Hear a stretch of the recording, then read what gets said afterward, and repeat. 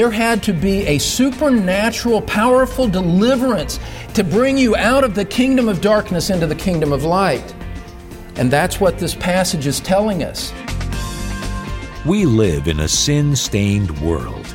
We ourselves are born in a state of besetting sin. It gets to the point that with all the rottenness we sense both outside and inside of ourselves, we find it almost impossible to rest in the assurance of our salvation through Jesus Christ. But as Pastor Don Green will remind you today on the Truth Pulpit, if God has truly called you, nothing can pry that salvation away from you. You will overcome the world because Jesus has.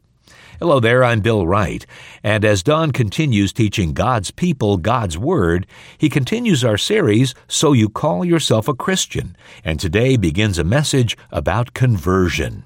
Here's Don now to set the stage. Well, thanks, Bill. My friend, it is so important for you to know clearly how it is that you came to Christ and why you came to Christ. The Bible says that salvation is of the Lord. In other words, it comes from a work of God, not the will of man. If you get that one principle clear in your mind, it will redefine your approach to worship and solidify your sense of security in Christ. Let Scripture guide you as you listen today on the Truth Pulpit. Thanks, Don. And friend, let's get started right now from the Truth Pulpit. Look at chapter 5, verses 1 through 5 with me. 1 John chapter 5, beginning in verse 1, where John says, "Whoever believes that Jesus is the Christ is born of God, and whoever loves the Father loves the child born of him. By this we know." You see that word there? We know. He wants you to know. He wants us to know. God wants you to know that your salvation is real. Look over at verse 13. I know I'm interrupting the reading of the passage right at the start, but you must see the great emphasis on this. "These things I have written to you who believe in the name of the Son of God, so that you may know that you have eternal life." This certainty, this assurance is the coming climax of this entire letter. It's what is intended to be the result of this teaching that John has given us through the first 4 chapters. Chapter 5, verse 2 again. "By this we know that we love the children of God, when we love God and observe His commandments. For this is the love of God, that we keep His commandments, and His commandments are not burdensome. For whatever is born of God overcomes the world, and this is the victory that has overcome the world, our faith. Who is the one who overcomes the world but he who believes that Jesus is the Son of God?" It says right there in the passage that true Christians overcome the world. True Christians are victorious. True Christians win in the end. If you haven't been here through the whole course of the teaching, early on we said, and I repeated it from time to time, that John wrote this letter so that Christians could achieve spiritual victory in the midst of a hostile world. And we see as you go through this book over and over again that there are many spiritual threats to the well-being of a Christian. There's the threat of false teachers who come and teach false doctrines and cloak it perhaps in Christian terms, but in the middle of the bait is a nasty hook that will pull you away from God. False teachers are a danger to our spiritual well-being. There's a danger of self-deception. There's a danger of loving the world that John addresses. And so over and over, he just systematically goes through and shows us the threats to our spiritual well-being so that we could recognize them and avoid them, and therefore walk through this world in a victorious way as we go to our heavenly home. That's what I want to do, isn't it you? Don't you want to walk faithfully with Christ, to love Him, and to walk with an assurance that death could come at any moment and it would be well with your soul? What else could we compare in value to that spiritual assurance? Well, John's writing to help us in the entire letter, and as we come to this passage, we see that his emphasis there at the end, the Christian overcomes the world. It's victory. He's overcome the world. He's overcome the world. 3 times he says it. And what you should see And as a true believer, what should flame up hope in your heart and give motivation to persevere is this promise from God's Word that true Christians overcome the world. This passage gives us 3 certainties that lead to us to that assurance. It's not a blind promise that we make as we say that to you as a true Christian. We say on the authority of God's Word that you will overcome the world, that you will triumph spiritually in the end, no matter what the particular obstacles may be that you're facing right now. But what you must understand, in order to enter into the enjoyment of that assurance, in order to enter into the reality of that and have it shape and solidify the foundation upon which you stand, what you must do is understand why that is true, why it must be that way, that true Christians would necessarily overcome the world without exception. Why can we say that? Well, that brings us into the realm of Christian theology. It brings us into the realm of biblical truth. Why can we say that for sure? This passage gives us 3 reasons to understand that. And the first one that you're going to see as we look at these first 5 verses is that we can say with certainty that true Christians overcome the world because of, point number 1, the source of their conversion. The source of their conversion. Where did your salvation come from?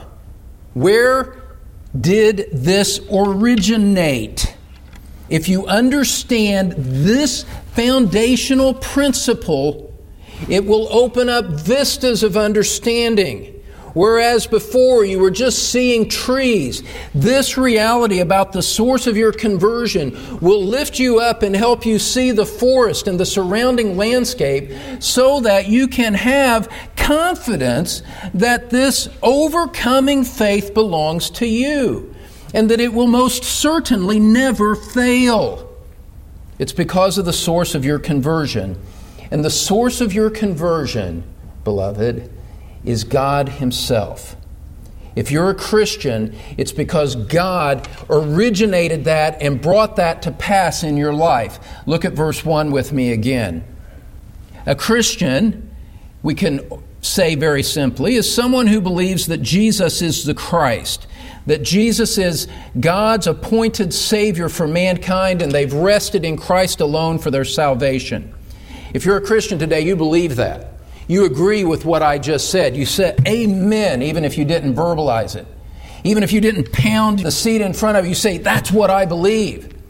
Well, if you're here today like that, if that's the heart conviction that you listen to these words with, well, let me tell you where that conviction came from. It wasn't from your own wisdom. That conviction came from God Himself. Look at chapter 5, verse 1. It says, whoever believes that Jesus is the Christ is born of God.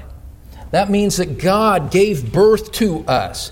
As true Christians, God did the work of salvation in your life. He gave spiritual birth to you much in the same way as your biological mother gave birth to you.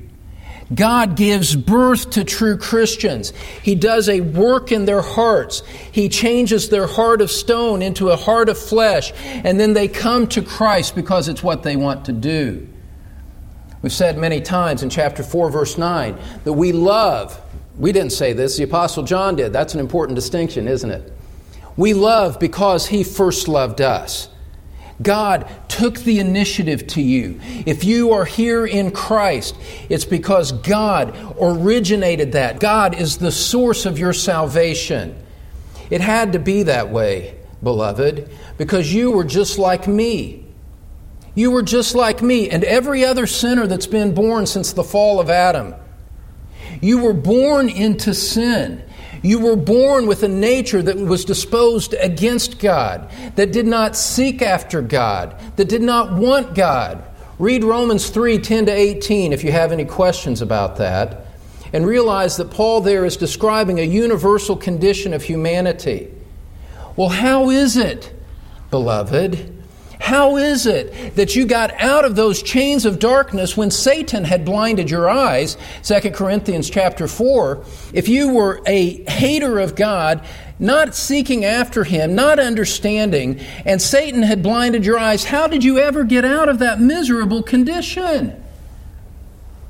How is it that you could say, when you were born like that by the scriptural testimony that every man is in that natural condition, how is it then that you now find yourself rejoicing at the fact that Jesus is the Christ and that you believe in Him?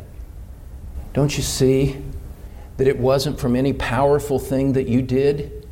Don't you see that it wasn't you making a decision out of your own wisdom and own power? There had to be a supernatural, powerful deliverance to bring you out of the kingdom of darkness into the kingdom of light. And that's what this passage is telling us. If we stand here today and you say from the depths of your heart, I believe that about Christ, I trust Him, I belong to Him, I love Him, what this verse is saying is that spiritual condition in which you find yourself is a result, a product of the original work of God in your heart. It came from Him, not from you. Jonah 2:9, salvation belongs to the Lord. He is the one who gives it. He dispenses it. He brings it about. He brings it to pass. That does a couple of things to us. It humbles us. Oh, does it humble us? You embrace what the Bible says and you realize that I have been the recipient of mercy to be in this blessed position. This is not a spiritual achievement that I did on my own. Salvation is by grace through faith, not as a result of works, lest any man should boast. It is a gift of God, it says, with great emphasis there in Ephesians 2. Gift of God it is how that passage reads. And so, all of that to say that if you're a Christian here today, it's because God gave birth to you.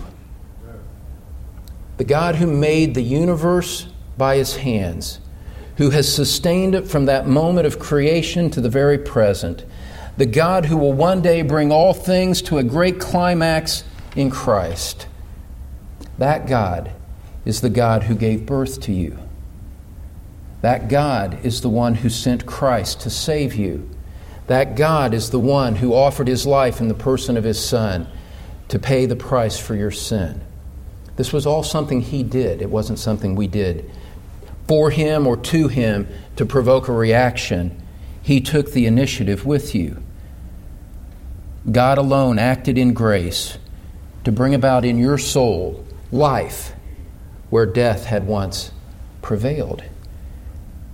Now, this is all context. This is all the foundation. Remember the tone, the theme of John's passage here is that true Christians overcome the world. This isn't just theology in the abstract about the originating source of salvation. John is making this point, follow me, beloved. He's making an emphasis about the source of your conversion in order to produce a spiritual result in your heart. And what he is doing is he's saying that the source of your conversion is from God Himself, and because it comes from the omnipotent power of God, the one who started the work will perfect the work. He will keep the work. And because God is the source of your conversion, you can have confidence that His power will guarantee the final result that you will overcome the world in the end. You see, people who think that they participated in their own salvation, they can't live with that same level of confidence. If you think that you contributed to your salvation in some way, if you think it was your good decision, then you know what? The ultimate outcome of that for you is going to be is uncertainty about your salvation. That is necessarily going to happen because you find mixed in what you claim to be your faith an element of self-reliance. And you intrinsically know in your own conscience, whether you would admit it to man or not, you know in your own conscience that you cannot please God and you cannot keep God on your own. You cannot keep yourself in Christ on your own, I should say.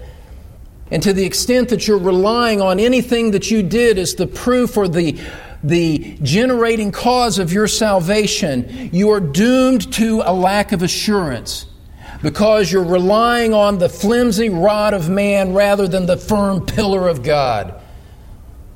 You're leaning on that which can only pierce you in the end. But for those of us that understand that our salvation came from God and we trust what He's revealed in His Word to tell us the truth about salvation, we rely not on ourselves but on what He's revealed, then when you understand the objective reality, the objective truth of the fact that salvation came from God, then you understand that that means that you will have to overcome the world because God does not fail in His purposes. He intends for you to overcome the world. He saved you, and therefore He will keep you, and the outcome is secure. The outcome is confidence as a result of this. Don't you see it? Where you think your salvation comes from is inextricably linked to your assurance about the result, the ultimate result. And so when we say God is sovereign in salvation, we say it not only because that's what the Bible teaches, we say it because we understand that this has a pastoral impact on the way Christians live in the midst of a hostile world. This isn't the product of our hands, and therefore, because it's not from us, the result lies in the one who started it. The one who started it was God. He's omnipotent even over the devil, and He saved me now, and He's going to save me forever. I'm going to overcome the world in the end. Praise be to God. And you see, when that train starts to run on the tracks of your mind, whether you've got narrow gauge track or broad gauge track, I don't know. When that train starts to run on the track of your mind, there's an engine of assurance that's driving the reality of your life. Praise be to God. God is the source of our conversion, and therefore it has to come out perfectly in the end. That's the assurance and the grace in which we live. But how can you know that God has done that work in you? We see the source of conversion, but how can you know that that's real in your own life? Well, that brings us to our second point today. How can you know that you belong to Him? You look for the sign of conversion. You look for the sign of conversion.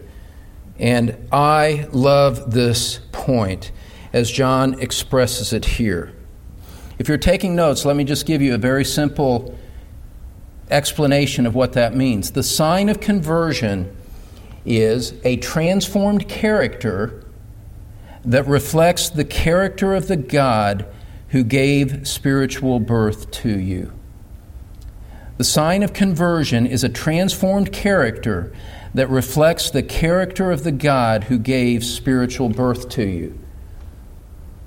Now, we said that the outcome has to be certain if God is the source of our conversion. We talk about the outcome. Let's bring it back into the present, because that's what John does here.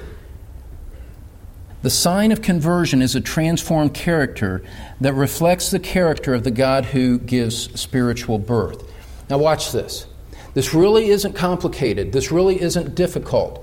It's very clear and logical to follow. If God is the one who gave birth to you, then, just like your physical characteristics reflect those of your biological parents, so in the spiritual realm, your life will reflect the spiritual character of the one who gave birth to you. That makes perfect sense, doesn't it? If God gave birth to you, then somehow you're going to reflect the nature of God in your life. Somehow, in one way or another. Not in perfection, but there are going to be family resemblances to God amongst His children, just as there are family resemblances in your circle of biological family. There is some manner of physical resemblance. Well, in the spiritual realm, it's the same way. A person whose life is arrayed against the desires and holiness of God has no claim on knowing His character, no matter what kind of decision he claims he made in the past. But follow me here. Who is this God that gave spiritual birth? What is He like?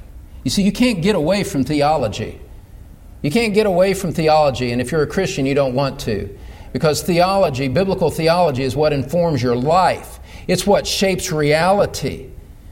It's how you know the truth about the condition of your soul.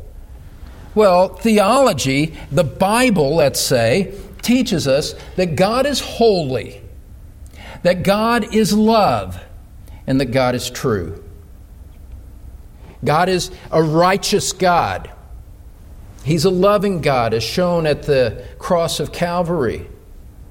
He's a true God, as He has spoken in His Word. That's the nature of the moral character of God. He's not arbitrary. He's not a liar.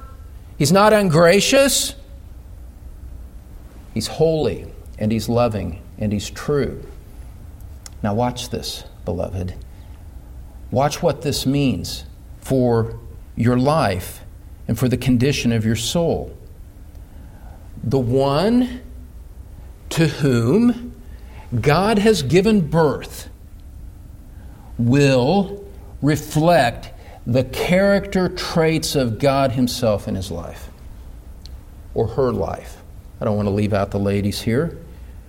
If God gave birth to you, you're going to look like Him in one manner or another. That's what this passage teaches. The sign of your conversion is a life that increasingly resembles the character of God. Has to be that way. If God is the source of conversion, and if God is holy, righteous, and true, then the one to whom He gives birth is going to reflect those character traits. Look at verse 1 with me again. And watch how this flows. Whoever believes that Jesus is the Christ is born of God, and here are the consequences that flow out of being born of God. There's a connector there, the word and. These two things are joined together, the source of conversion and the sign of conversion. What can we say, Apostle John? What can we say about this one who's been born of God? We can say this, based on the authority of the Scriptures. The one who's born of God, whoever loves the Father, loves the child born of Him. Look at verse 2. By this we know that we love the children of God, when we love God and observe His commandments. For this is the love of God, that we keep His commandments, and His commandments are not burdensome. Notice the verbs here, beloved. Notice the verbs. Whoever believes. There's the attribute of God's truth being put on display. God has said this. God is true, and we believe His truth. You believe in response to that. There's truth in that animates your character. There's truth that animates your convictions. This is not a matter of passing interest. No, these are convictions that you believe, that are the rock of your soul and that you would not let go of no matter what. You believe these things from the depths of your heart because God is true. And you get animated about it in one degree or another because you, as a Christian, share the life of God who gave birth to you. He's a true God, and you get animated over the things of His truth. A love for truth marks a true Christian. Notice the verbs. Believes, chapter 5, verse 1. Verse 2, love. By this we know we love the children of God. There's belief, there's love, and at the end of verse 2, observe His commandments. There is obedience that reflects the righteousness of God. Today on the Truth Pulpit, Pastor Don Green emphasized that since your conversion is only a work of God, not of yourself, you can't fail to overcome the world, because He can't and won't fail. Well, that should be a source of great comfort and assurance. Pastor Don Green will have the conclusion to both this message and our series next time. Plan now to be with us. But right now, Don's back here in studio with some closing thoughts. You know, it's such a wonderful thing to be a true Christian. My friend, do you know Christ? Are the great blessings we talked about today yours? If not, I invite you to Christ. He loves sinners and receives people just like you who come to Him in repentance and faith. You can have new life from above if you turn to Christ. Don't delay another day. Come to the Lord Jesus and be saved. Thanks, Don. And friend, don't forget to visit thetruthpulpit.com to learn more about this ministry and the many resources available to you. That's thetruthpulpit.com. I'm Bill Wright. Join us next time as Don Green continues to teach God's people God's Word on the Truth Pulpit.